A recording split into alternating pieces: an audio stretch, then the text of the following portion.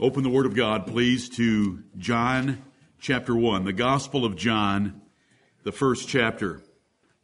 We live in a so-called Christian nation. That means that our nation worships Christ.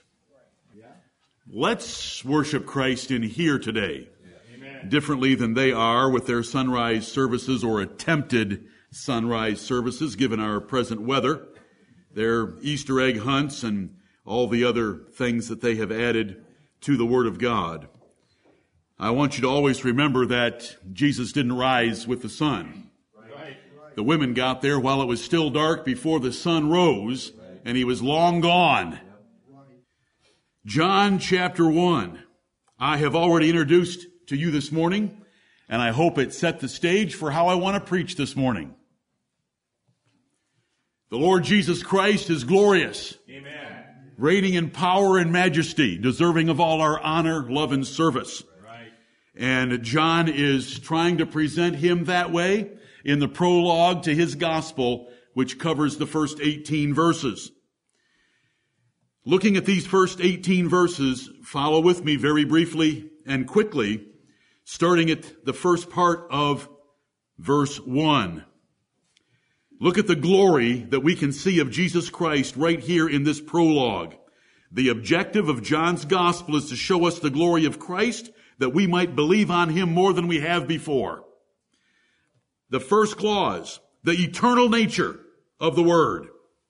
The next clause, the place of the Word in the Trinity. The third clause, the full deity of the Word of God. The second verse, the underived equality of the Word with God. Verse 3, the role of the Word of God as creator of all things. Verse 4, the Word of God, which is the Lord Jesus Christ, as the source of life and light. Verse 5, the depravity of man that cannot and will not see him.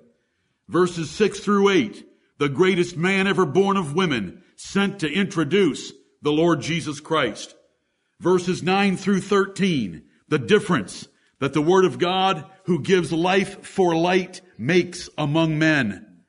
Verse 14, the Word incarnate is glorious, full of grace and truth. Verse 15, John himself declared the superiority of Jesus to himself.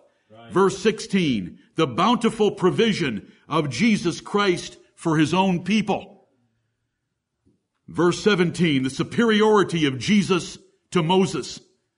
And verse 18, Jesus is the display. He is the revelation of the invisible God. Amen. All in 18 verses. I want you to love the first 18 verses of John and rejoice in them, memorize them, learn them. It's in germ form, the whole book. And it lifts up the Lord Jesus Christ from eternity to the revelation of God that he is and the salvation that he's provided for us. Do you know the glory of Jesus? By his names. How long could I take? I'm looking at what I have and realizing I shouldn't. But I want to. Do you know the glory of the Lord Jesus Christ by his names? He is our advocate. He is the Almighty. He is the Alpha. He's altogether lovely. He is the Amen. He is the author of eternal salvation. He is the author of our faith. How's that? For A. Do you love the Lord Jesus Christ this morning? I know how I started last Lord's Day morning. I'm starting differently this morning. I want you to love the Lord Jesus Christ that you saw, first of all, in Revelation chapter 1. Who, when John fell at his feet as dead, heard the words, "Fear not." Right. And comforted him and showed him things no one else had ever seen.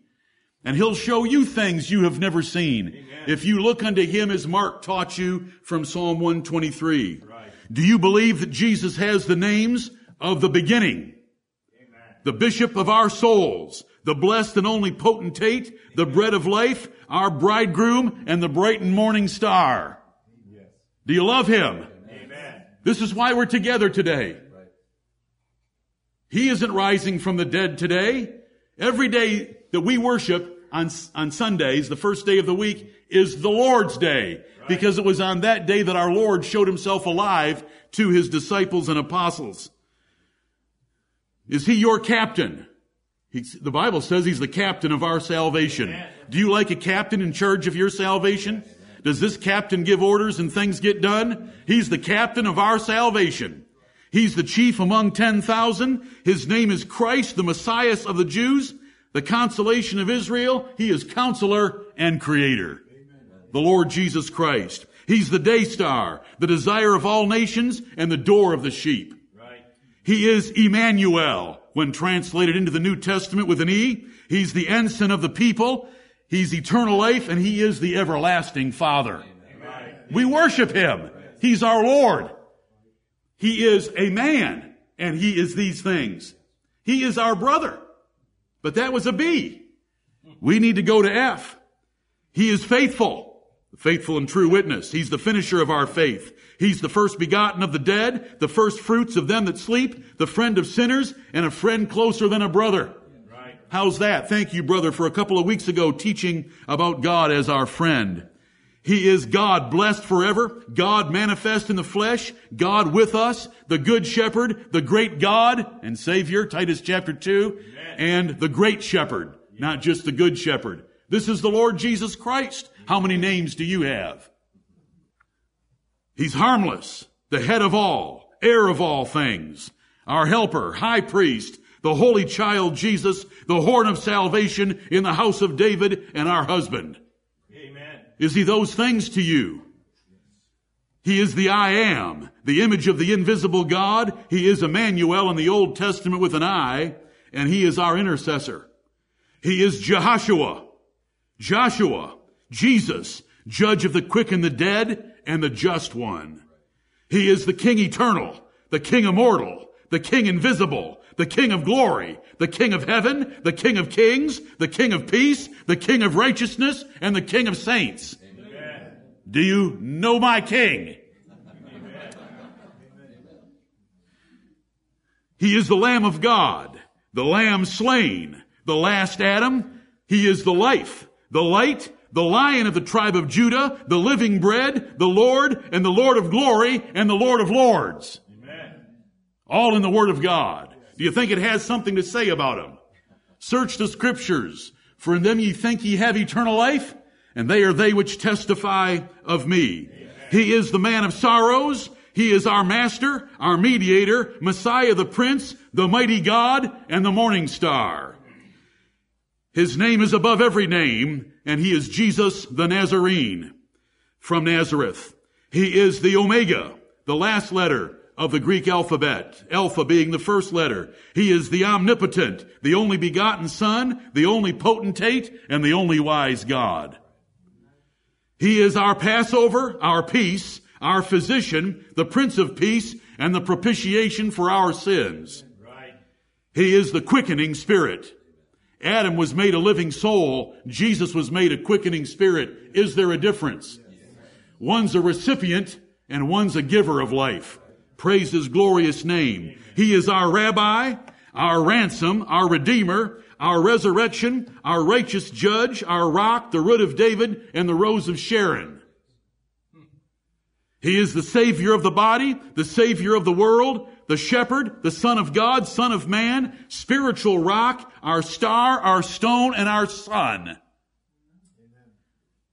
The Lord Jesus is a tender plant, the testator of the new covenant, true bread from heaven, the true light, the true vine, and the truth. Amen.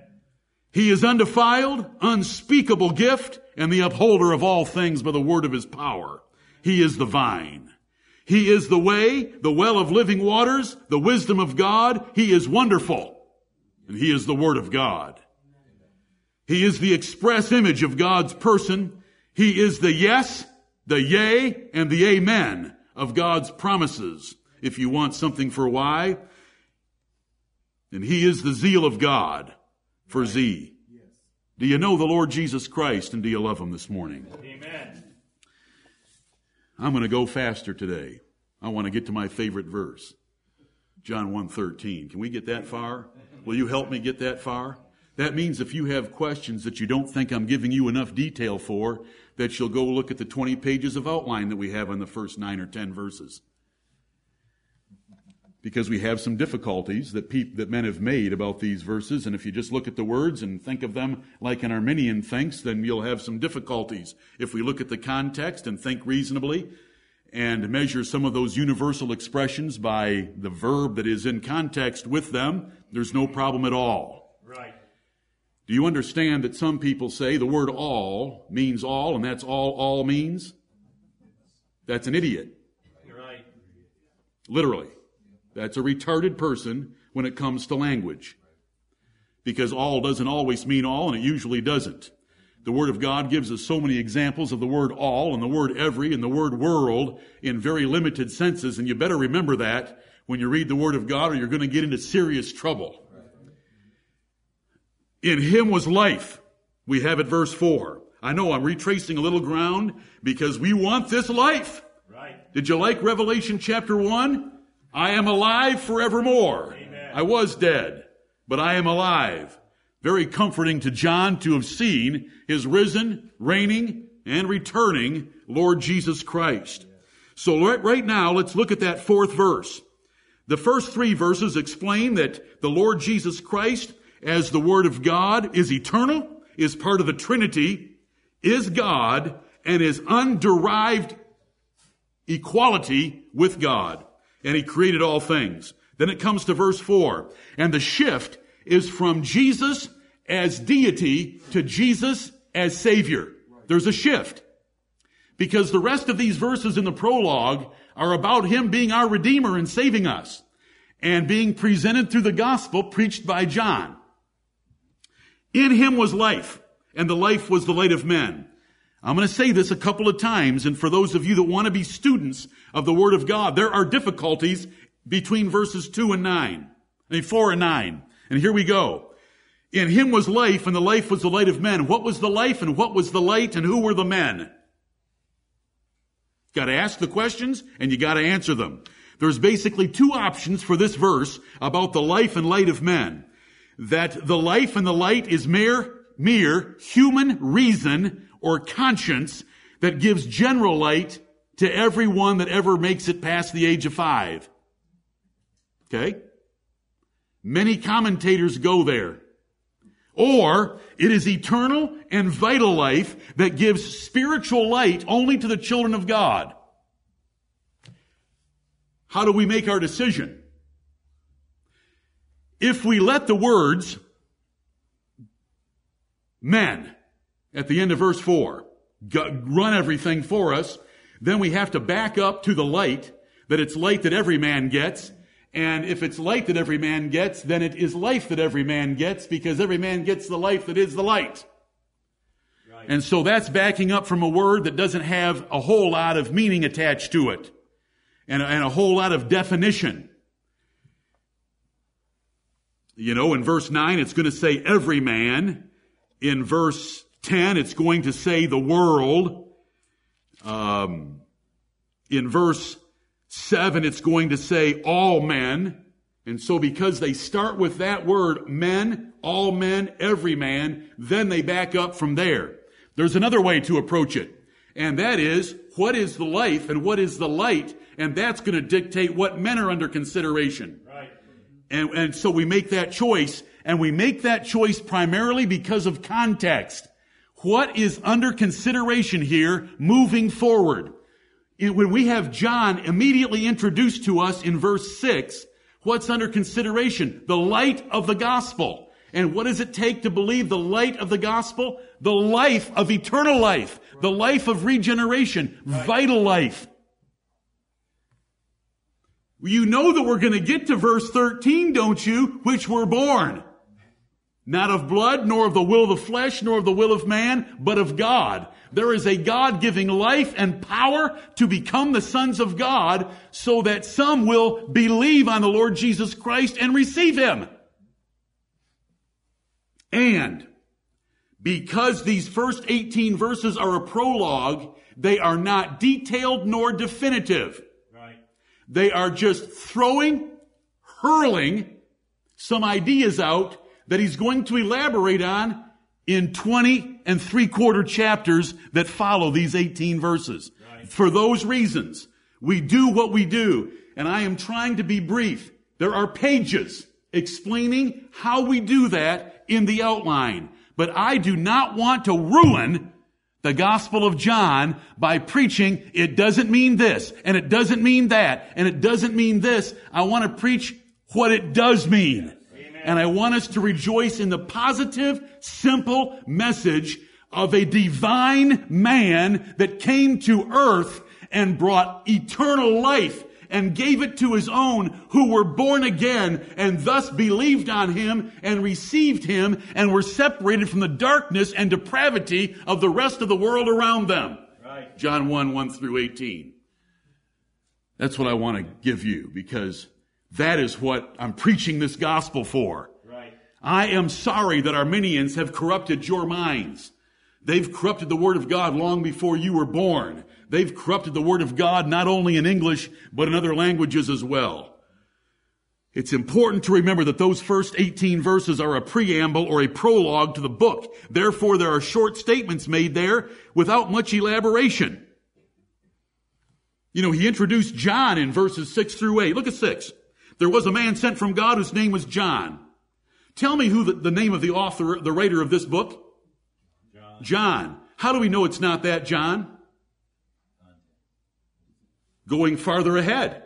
You can't tell from the prologue. Listen, if we walk down the street and hand the Gospel of John to someone and they read the title, The Gospel According to St. John, then they read verse 6, there was a man sent from God whose name was John.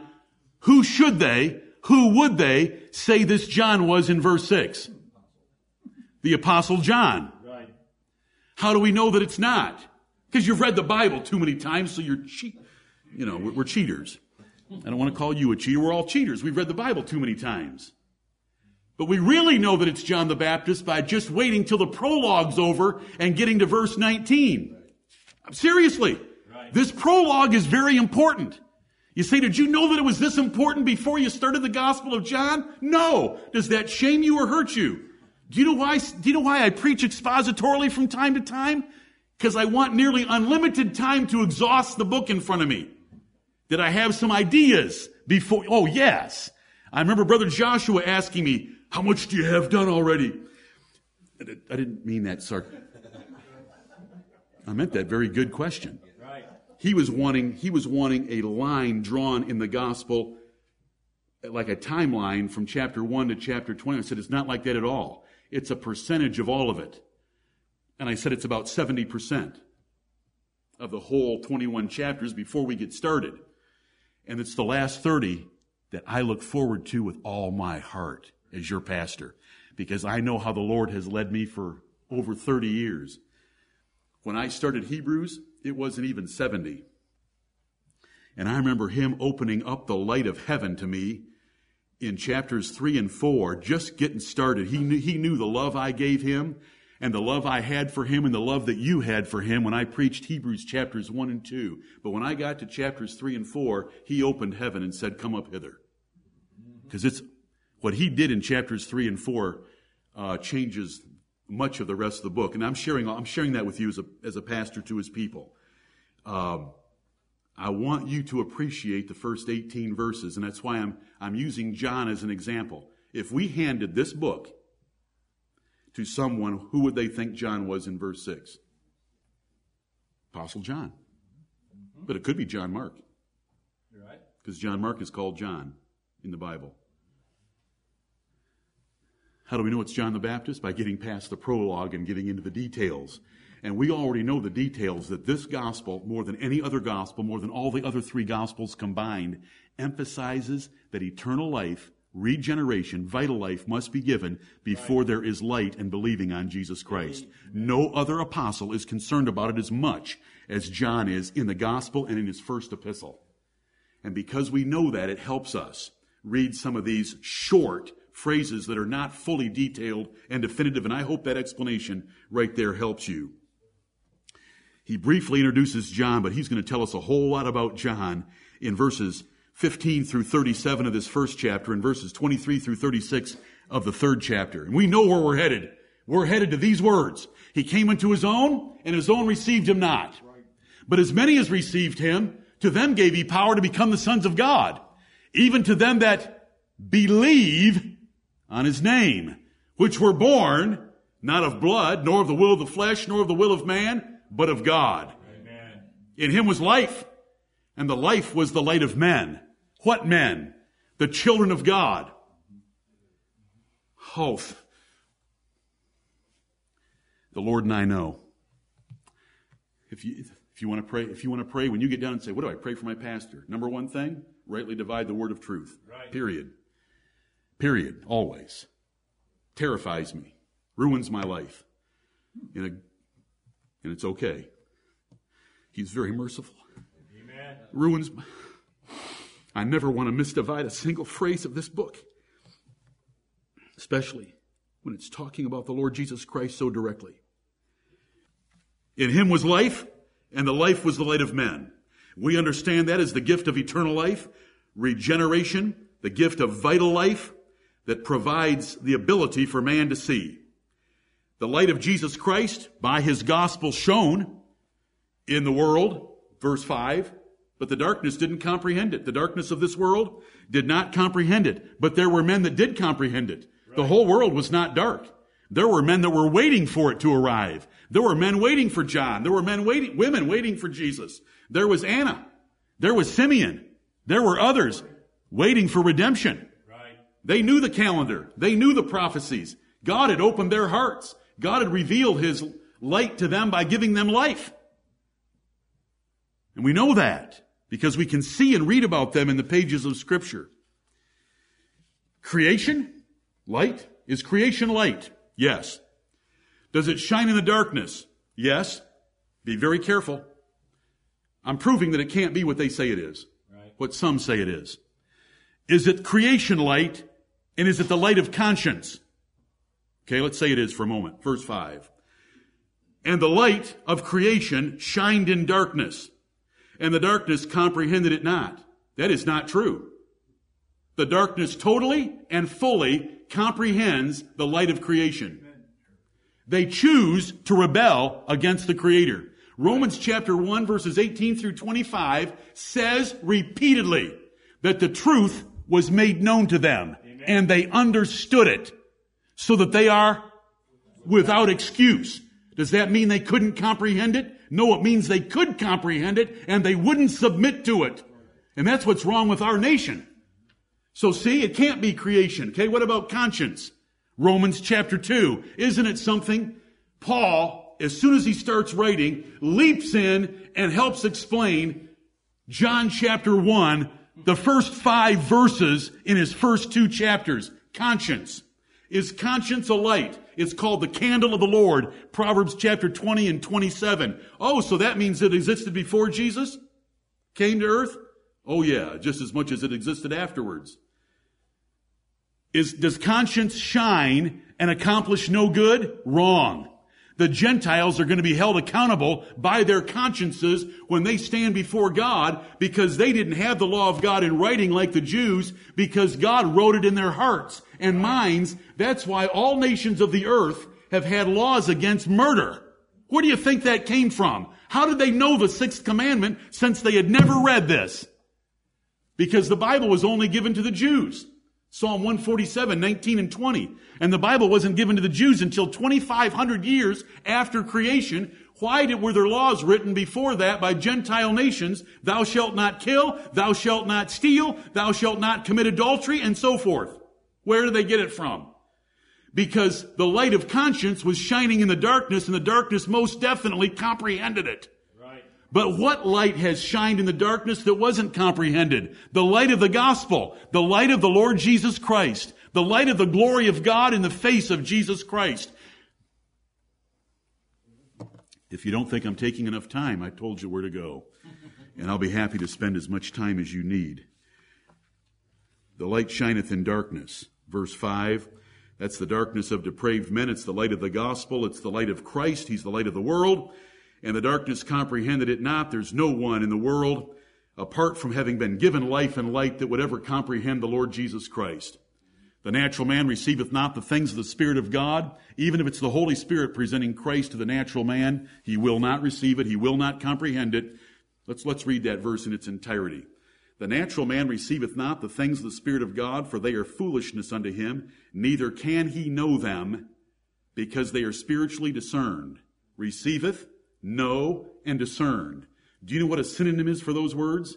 To comprehend. So we know what's being talked about here. But because it's a prologue, he's just throwing some things out without full explanations. Rejoice, brethren. If you were up here and I was asking questions, I could, or you could to me, tear you up in verse 4, in verse 5, in verse 7, and in verse 9.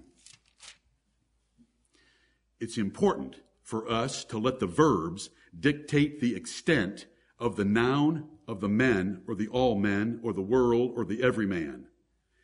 By the context of the verses around it, and by the fact that this is a prologue introducing the book, you say, but that's just you telling us that because John didn't say, let me get my prologue over with first. Okay, really? You don't think he did? In the beginning was the Word, and the Word was with God, and the Word was God. The same was in the beginning with God. And do you know how that sounds? Now go to verse 19. Go to verse 19. And this is the record of John. When the Jews sent priests and Levites from Jerusalem to ask him, now are we starting to get some details? Yes. Are we getting a whole boatload of details? We haven't had any of these details mentioned to us, except the name John. And you start reading down through here, and there's just a boatload of details, and it's that way for the rest of the book. Because these first 18 verses are introducing the overriding theme. Paul did things similarly with an opening passage, a preamble of his epistles that would explain where he was going to go, giving glory to God. And that's what we have here. I want to jump ahead. To get to let's go all the way to verse, we'll go to 7 because we should spend a moment at 7. Verse 7, last Lord's Day I preached to you verses 6 through 8, though we hardly spent any time on verses 7 and 8.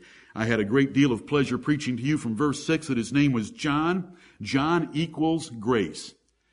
And that is precious to know that because John is the Greek form of the Hebrew name Jehohanan. Jehoshua, Jehovah is gracious. And what does John want to keep saying about Jesus? In verse 15 of John 1. Or verse 16, of his fullness have all we received, and grace for grace. How about verse 17? This is John the Baptist speaking. The law was given by Moses, but grace and truth came by Jesus Christ. Look at grace in verse 17. Look at grace in verse 16. Look at grace and truth in verse 14. John equals grace in the definition of his name. But he wasn't just John, he was John the Baptist, and we never want to be ashamed of being Baptists.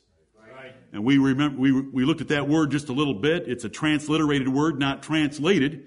If the Greek word baptizo had been translated, because there wasn't an English word baptism, so they just brought baptizo over into our language, it would have been, remember, dipped, plunged, submerged, immersed, if it had been translated. But then it would be John the Dipper, John the Immerser, John the Submerger, John the Plunger. I don't like that one. But it's John the Baptist. Right. And sometimes just John Baptist. Never be ashamed of being a Baptist. And for those of you with the name John, don't be ashamed of being John a Baptist. It's wonderful. Jesus was a Baptist and so was Mary. They were all Baptists. All the apostles were Baptists. There were no Methodists, Lutherans, Episcopalians, Church of England, or Roman Catholics. They were all Baptists. Thank you, Lord. Verse 7. The same came for a witness. This is John the Baptist, came for a witness of Jesus Christ, to bear witness of the light. That's the Lord Jesus Christ. The light of the world, the light of his people, the light of believers. And how does anyone believe on the light? They're given life in order to believe on the light, that all men through him might believe. You think John came so that all men, and what do you want to put as the intention or meaning of the words all men in John 1:7? Did John the Baptist come for you? No. Did John the Baptist come for Cain? Or was he already in eternal darkness? Did John the Baptist come for Hitler? That all men through him might believe? Balaam, Janis Joplin, or Cher? No, no, and no. He came for all kinds of men that went out to the River Jordan to be baptized by him. Let me do this quickly. You say you just put a change on the Word of God. It says all men, and you said all kinds of men. I've heard you before ridicule false versions of the Bible because they changed 1 Timothy 6:10 from all to all kinds. Okay, I want to explain that to you. I don't want to change God's words because I want the internal integrity of the Bible that we have right now to be able to define my words. Right. And when you change even one verse, you change the internal integrity of the Word of God so that I can no longer properly interpret it by having cross-references that tell me what a word means. Are you trying to tell me that it should be read? I'm telling you it can be read. All kinds of men, men of all kinds. When it says all men might believe, you know that all men didn't believe, so it's not the secret will of God because it didn't happen. You know it wasn't the revealed will of God because the Jewish leadership didn't believe. They mocked John the Baptist. Here's one of the examples that we want to remember. Well, before I get to that one, here's my favorite one. And some of you've heard this before. 1 Corinthians 9:22 says this, and it uses all 3 times in one verse. Do you think it might have some help for us? Paul said, I am made all things to all men that I might by all means save some. So when someone says to me, the word all means all, and that's all means, I respond by saying, I deny that. I deny that horrible doctrine. I deny that terrible doctrine that Paul was a practicing sodomite. Right. Yep. Well, why would you say that Paul was a practicing sodomite? Why are you accusing me of saying Paul was a practicing sodomite? Because you said all means all, and that's all means. Because Paul said, I am made all things to all men that I might by all means save some. So if you're going to make all mean all things without exception, then Paul was a practicing sodomite to save the sodomites. Absurd. He was only a few things for a few men that he might save some. What were the few things? To those that are under the law, I was under the law. To those without law, I was without law. To those that were weak, I was weak. It's all stated right in context. Do you know why we're slaves to context?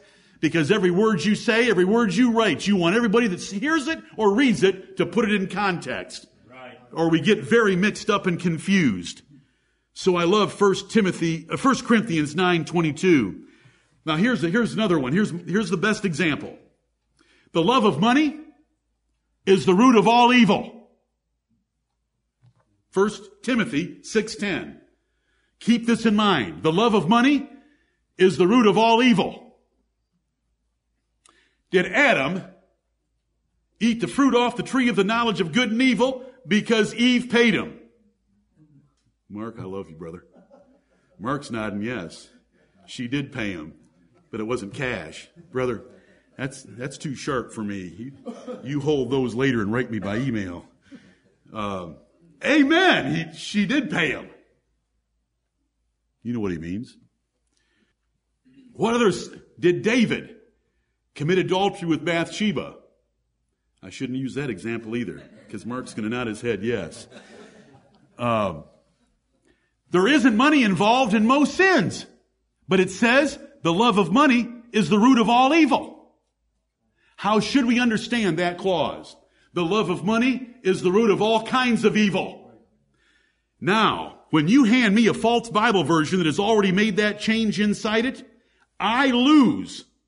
You lose, and the Bible loses internal integrity to show us examples of God using the word all without the word kind, but intending the word kind. Are you with me on that? So we scream, and we shout, and we hate, and we burn, and we throw in shredders those false Bibles that add the word kind, though when we preach, we add the word kind because we want the Holy Spirit's choice of words that He can use the word all and intend the word kind, but not put it there. Right. So that I can use it to compare it to verses like this and to like 1 Corinthians 9:22 that I gave you about Paul's evangelistic efforts. Do you understand that? Amen. The same came for a witness to bear witness to the light, that all kinds of men through him might believe. Who were those all kinds of men? That the context is going to tell us. The children of God. The children of God. You say, is there any more in your out? Yeah. Yeah, there's more in the outline. Verse 9. Okay, let's get to verse 9. Let's get past John the Baptist. John the Baptist is verses 6 through 8. Verse 8 says, he was not that light. John wasn't the light of the world. Jesus was, but was sent to bear witness of that light. John the Baptist was to prepare the way of the Lord Jesus Christ. John was a light. John 5:35. Ryan, you told me you read John 5 just a couple of days ago. You should have read John 5:35 that says, he was a burning and shining light. John the Baptist was. Right. But he wasn't this light. You know, he was burning. He was out there eating grasshoppers, locusts, and wild honey, and had a camel hair all over him and a leather girdle, and wild man out in the Judean wilderness. He was a burning and a shining light. When you came to hear him preach, he did not have good pulpit manners.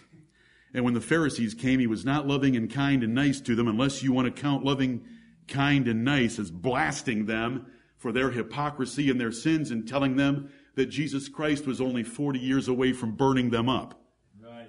That's how he preached. So he was a burning and a shining light, but he was not the light of the world that John wants us to know about. You know, Matthew, Mark, and Luke don't talk about Jesus as the light of the world. John does. That was the true light. Verse 9. That was the true light which lighteth every man that cometh into the world. Here we go again. Yep. Now we've got every man. He lights every man. What are we going to do with that? Is this the light of conscience? Is this the light of providence? Is this the light of creation? Or is this the light of life? Are we going to let the words every man drive our interpretation of the lighting of these men? Or are we going to let the lighting in context drive our understanding of the words every man?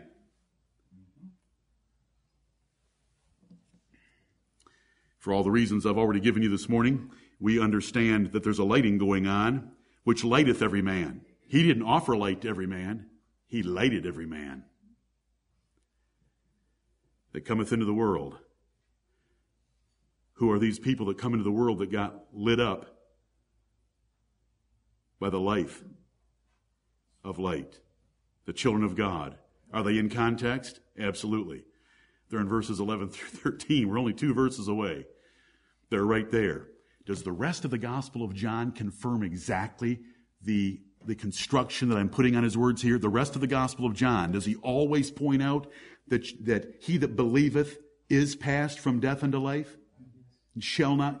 That order and priority is more important to John than any other New Testament writer, including Paul. Because in his gospel and in his first epistle, he is always putting life and regeneration and being born again first before faith, belief, and response to the gospel of Jesus Christ. So we're letting big context and the immediate context drive us. Otherwise, you're going to end up with, what is the light that lighteth every man without exception? See, there's 2, you can say, all kinds of men without distinction, or you can say every man without exception.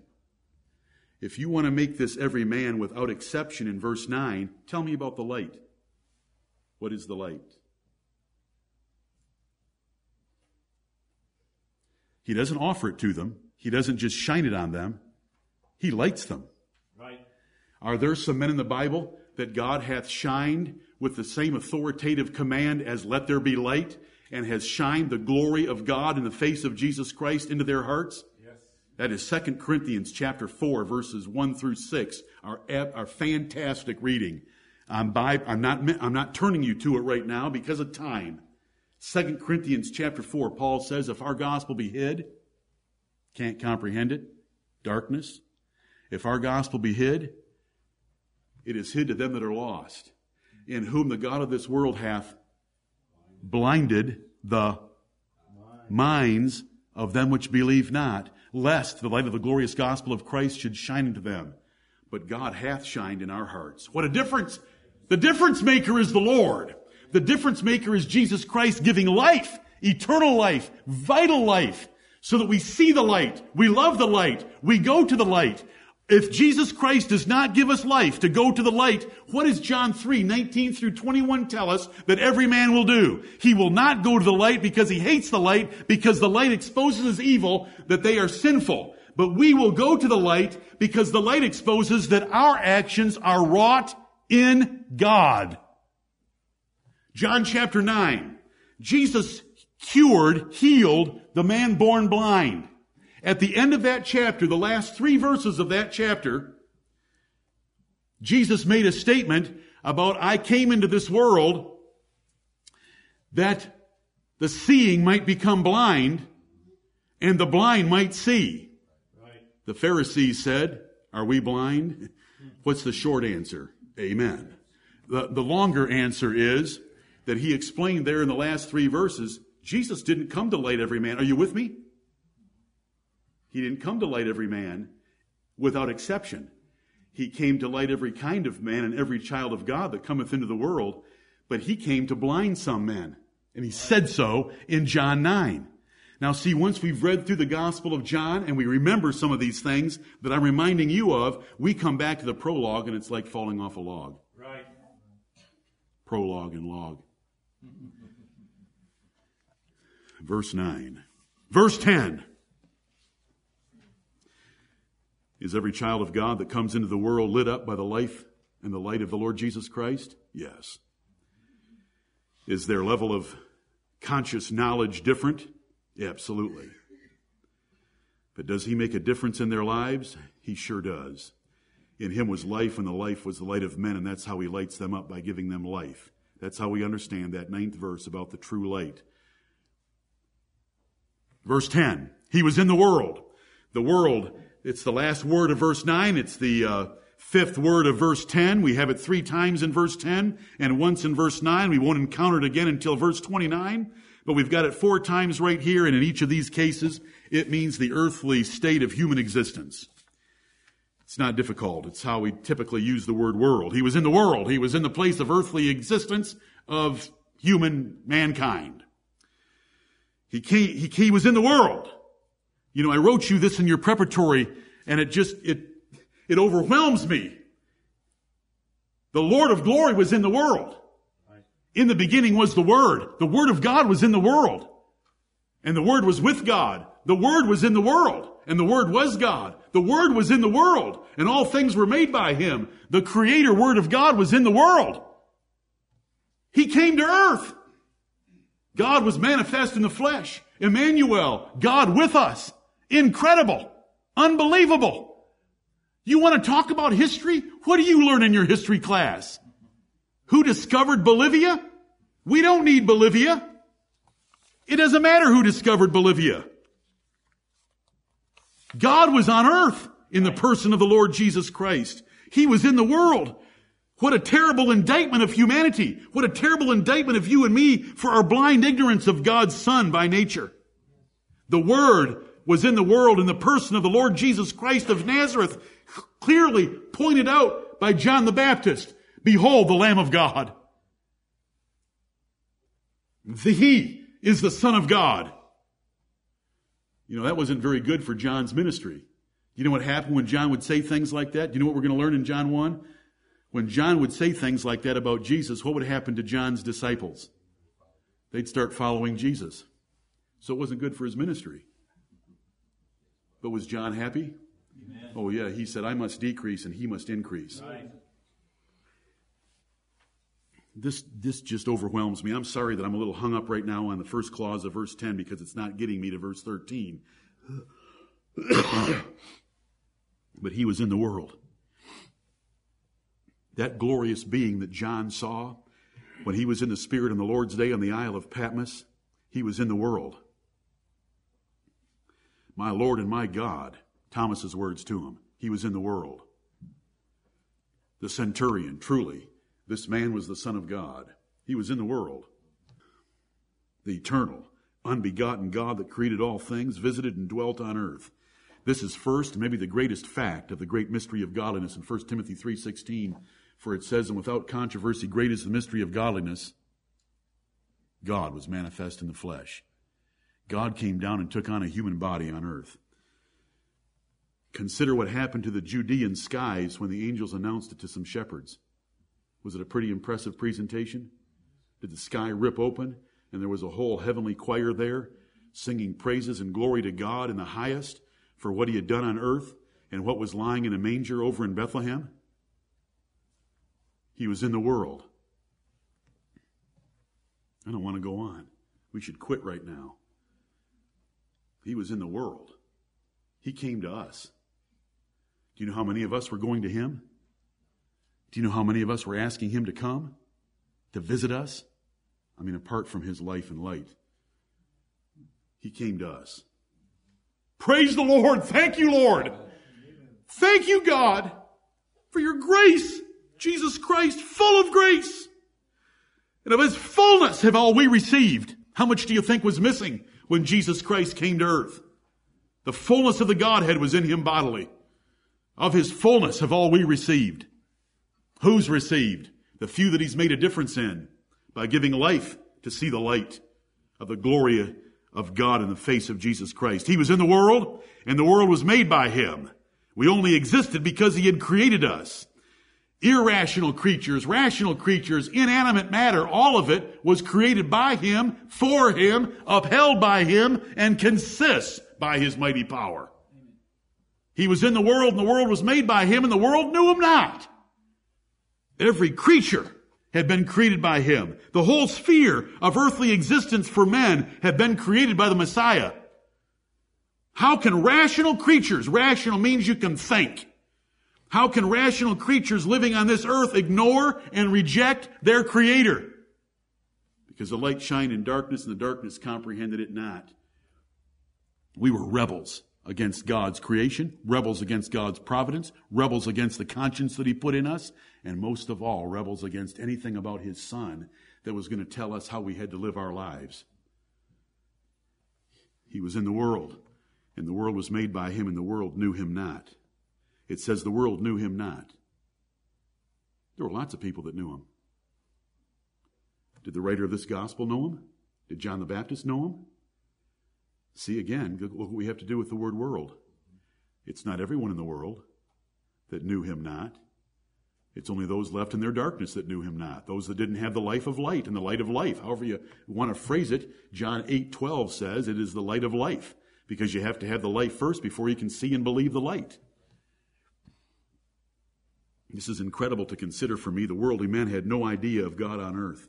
They think that they have figured out a few things because it's all just a bunch of smoke and mirrors and lies and hallucinations. I love to write you a few days ago and tell you about how, reading their scientific documents, about how they have figured out what happened 145 billion years ago, and it happened about 120 billion light years away from Earth, but they can't find MH370 over there in a little pond called the Indian Ocean. Yeah, right.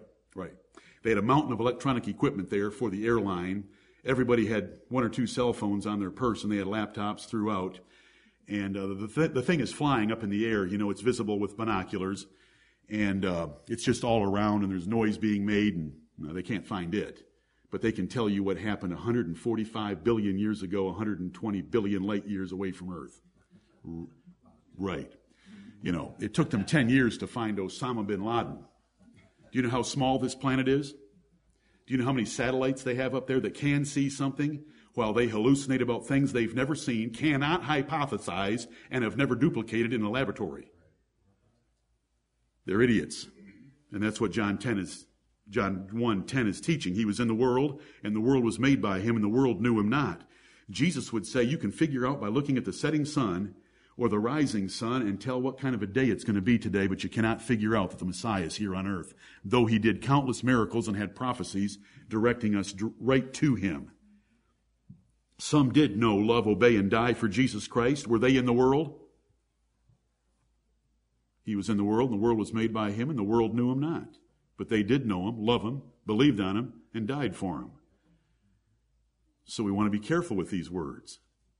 There were some that God made a difference in, and he's about to tell us how.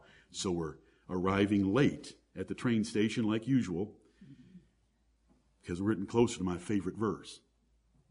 I remember as a young boy, married to a young girl, didn't have any money, but when I found out that John Bunyan, who wrote Pilgrim's Progress, his deathbed sermon was from John 1:13, I bought his 3-volume set of the works of John Bunyan. Had to have it. Had to have. Sorry, Rachel. That was one of those weeks that you didn't get fruit cocktail from Kroger, because I had to have the works of John Bunyan, because on his deathbed he preached his final sermon, not from John 1:12, from John 1:13. I'd lift his stone up, tip it over, and dig down 6 feet to hug a man that preaches his last sermon, not from John 1:12, but from John 1:13. Right. Sorry, that cost me more time at the train station. John 1:11, he came unto his own. This is the Lord Jesus Christ, the Word of God, coming to the Jewish nation. He told his apostles, I am not sent, but to the lost sheep of the house of Israel. He came unto his own, and his own received him not. His own brothers and sisters didn't believe on him. We're going to encounter that in John chapter 7. The brothers of Jesus did not believe on him until after his resurrection. That's 33 years. Right. How many times did he sin? They didn't believe on him. How many miracles did he do? They told him, you need to be up here in Jerusalem where we're going so you can show off some of your miracles, John 7. But they didn't believe on him. But after his resurrection, they did. Amen. Do you know that you don't have to go very far and all of a sudden you're reading about James, the Lord's brother? Isn't that wonderful? Yes. James, the Lord's brother, got the life of light to see the light of the world that he lived with for 30 years. Thank you, Lord. He came into his own received him not. Look at this historical summary that the Apostle John is giving us about the arrival of the Lord Jesus Christ, the Word of God made flesh on planet Earth. Right. He came to the Jewish nation. He was born in Bethlehem. He was raised in Nazareth. He walked the Sea of Galilee. He walked around Galilee and Samaria and Judea. He came to his own, and his own received him not. But, thank you, Lord, for inspired disjunctives. But, as many as received him. So notice, there were Jews that did receive him, but verse 11 says they didn't receive him. Because we have to constantly rightly divide these words. He came into his own, and his own received him not.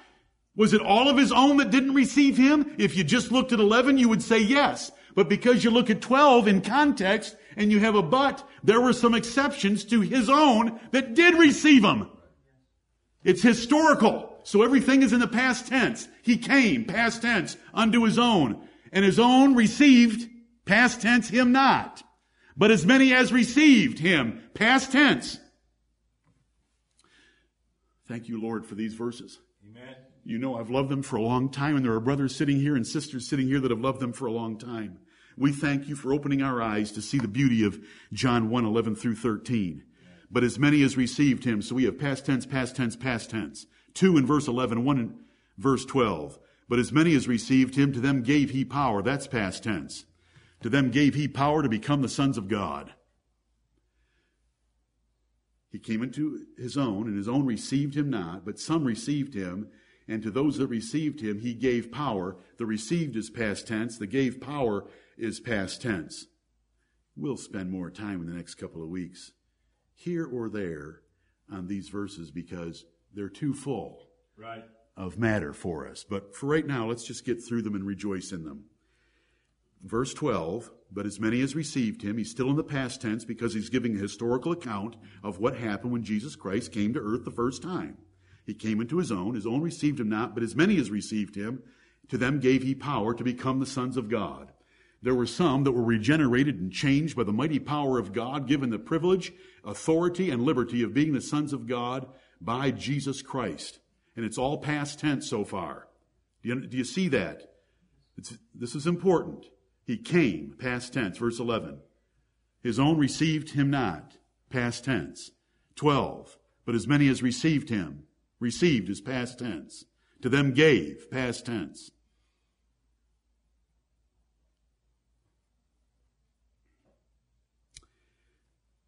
Even to them that believe on his name. The word even is an adverb that tells us exactly what it meant to have received him. But notice what letter is missing from the word believe. Unbelievable to see believe without a D. Why doesn't it have a D? Does received have a D? It's in verse 11. Does it have a D? Does receive have a D in verse 12? Why doesn't believe have a D?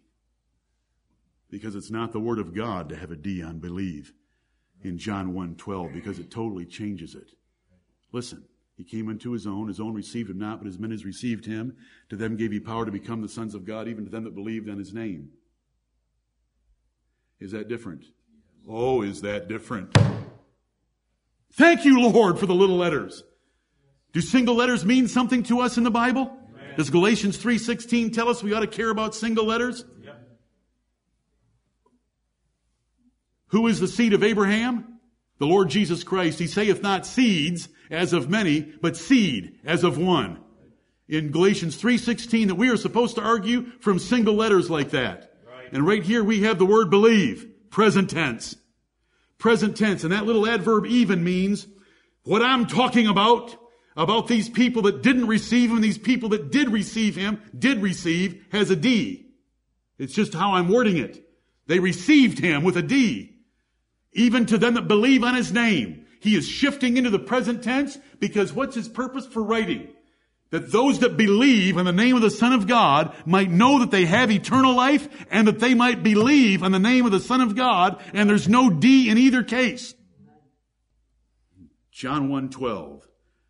But as many as received him, past tense, to them gave he, past tense, power to become the sons of God, even to them that believe on his name. I don't need to go any further. Do you know what we've already established?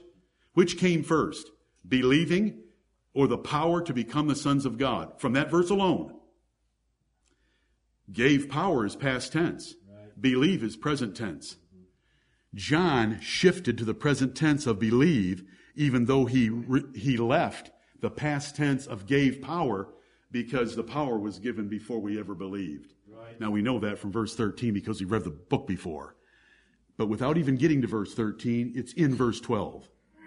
Does verse 12 end with a period? Nope. Why is it usually? Have you ever heard anybody outside of our church, or outside of a church like ours, have you ever heard anybody read John 1:12 and 13 together, or do they just read John 1:12? Yeah. For those of you that went to Bible school, Joy Club, Sunday school, and everything else, when you memorized John 1:12, did you ever memorize John 1:13 with it? Thank you, brother. Now we're seeing on the same page. We never got 13. We were just given 12. We were never, ever had things explained to us like received was past tense, gave was past tense, but believe was present tense, which means it comes after the power given. The order of verbs in a sentence is meaningless. Right. The order of verbs is meaningless. It is the tense of verbs. Can you dip really deep into your training, your education, that lofty exercise of your mind that you went through years ago? It is the tense of verbs. Right. Look at 1 John 4:15. Henry, I know that you smiled the last time we got into this, and I appreciate it very much. You're an encouragement to me. But I want to show you the order of verbs doesn't matter. It's the tense of verbs. In grammar, in English, in other languages, verbs have tenses, meaning when that action was performed. It doesn't matter the order of the verbs. It's the tense of the verbs. But guess what in John 1:12? We've got the order and the tense just right. The gave power to become the sons of God was first, then the present tense believing. Both in order, gave, then believe, and tense, past tense, present tense. Don't get bored. I was bored in English. in school, so I've had to spend the rest of my life trying to catch up for the 6th grade. I was like Jethro Bodine, except he was smarter than I was. 1 John 4:15, whosoever shall confess that Jesus is the Son of God, God dwelleth in him, and he in God. Notice the order of verbs. Confessing Jesus Christ comes first in the sentence, right? Are you with me? We're talking about order of verbs.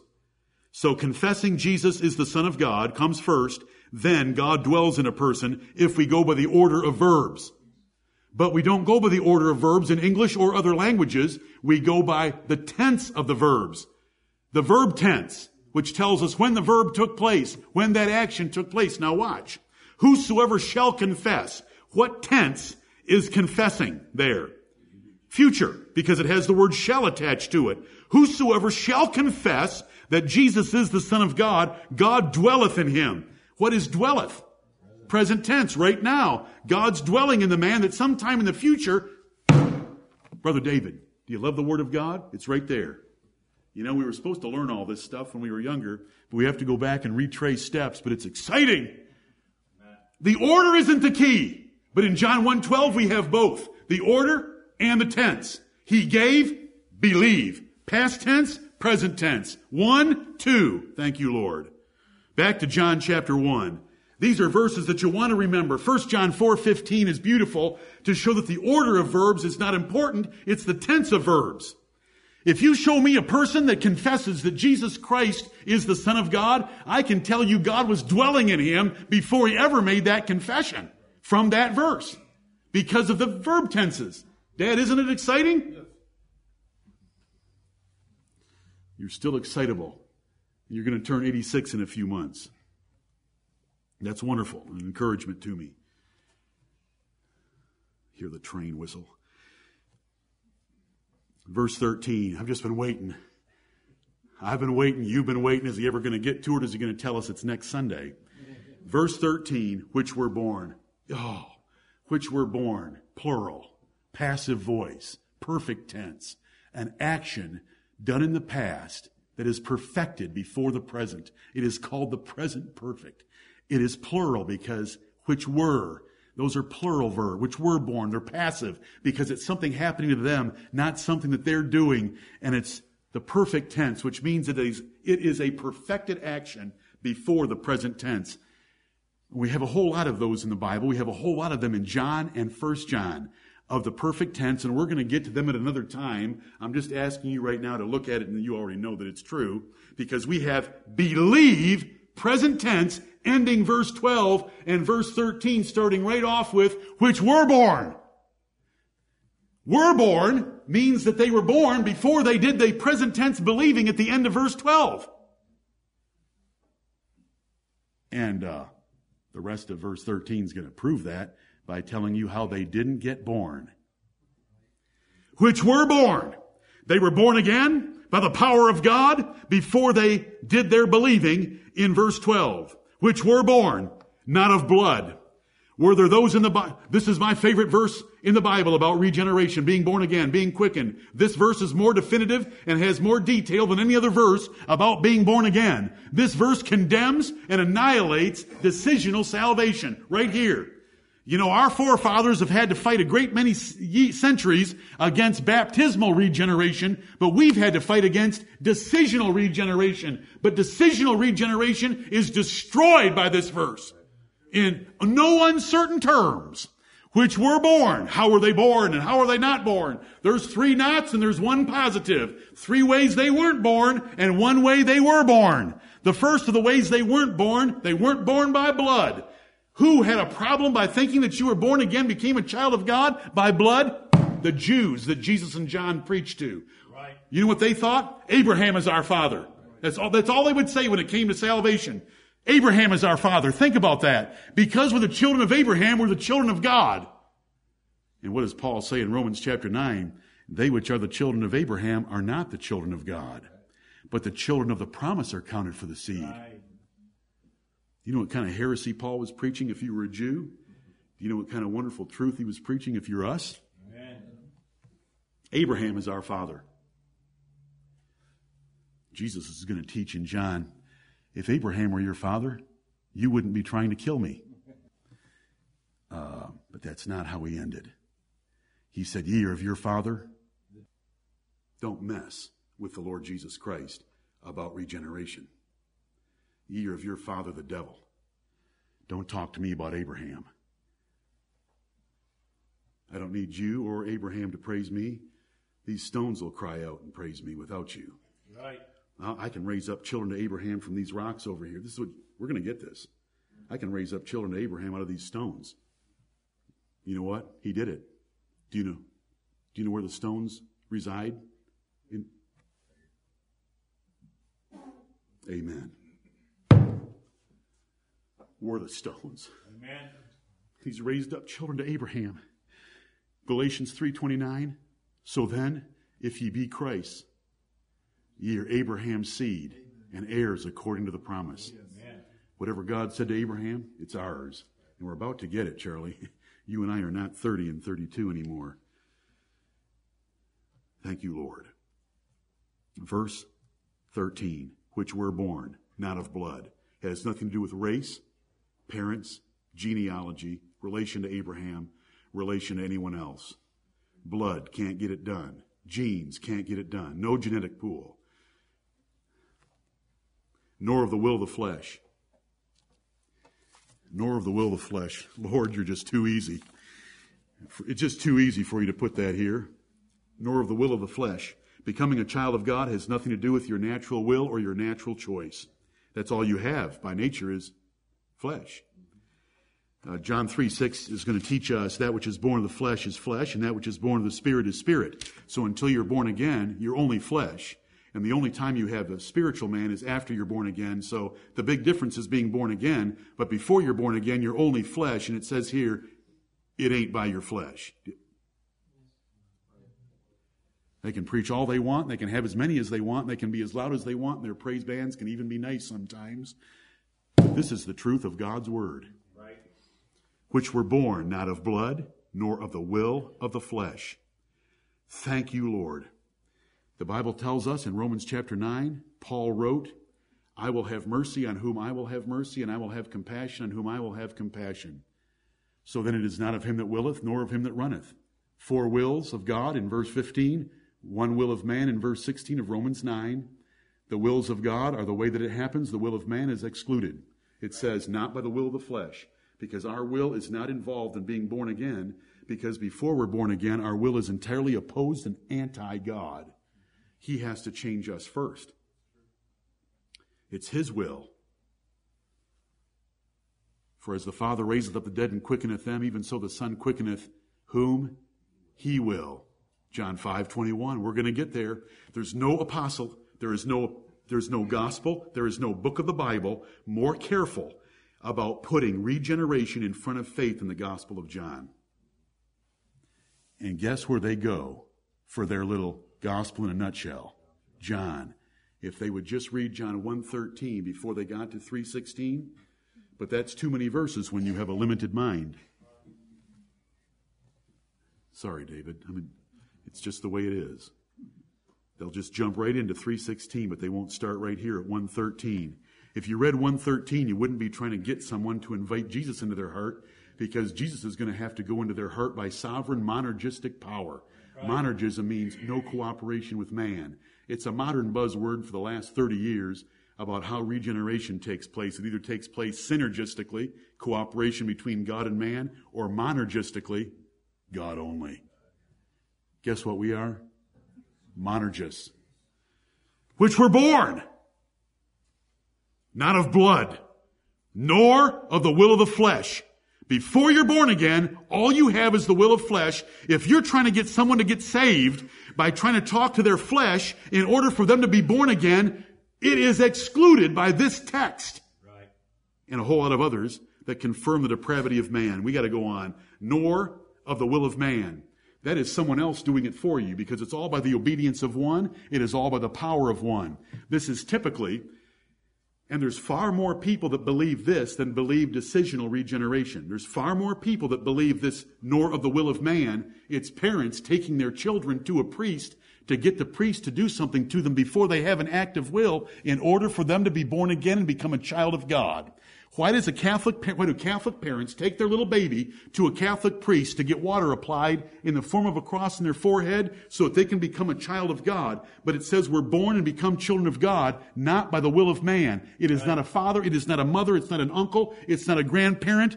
They nominate godparents for them. When they have these ceremonies, they put that little baby in a christening gown, they stuff salt in its mouth, they chase the devil out the left door, and about 60 other little man-made traditions, and they apply water, a holy chrism to this poor little kid, and they think that it makes them a child of God, and standing around in this little circle are godparents who are assigned to bring up this little child in case the parents die in the Roman Catholic religion, or Lutheran, or others. Godparents are picked. And see, so there's these other people involved that assist, cooperate, and help becoming a child of God. And look what it says. It's not the will of the flesh, that's you, and it's not the will of man. No one else can help you. Right. Who can help you? But of God. Amen. But of God. How are we born again? How do we ever receive Christ? What made the difference that we would believe the Jesus that we've talked about for the last 110 minutes? Because the life came into us that brought the light to believe and receive Jesus Christ. He gave us the power to become the sons of God. Because of that change in us, we believe on His Son. We were born again by God, not by blood, not by the will of the flesh, not by the will of man. This is John 1 through 13. I love all of you. I hope that you love the Lord Jesus Christ, and I hope I love Him as well. Let's help each other to love Him more, obey Him better, and serve Him more perfectly until He comes for us, and He is coming, and then we shall see Him as He is. And guess what? We'll be like Him. Yeah. We'll be like Him. That's what's going to happen. May the Lord bless the preaching of His word.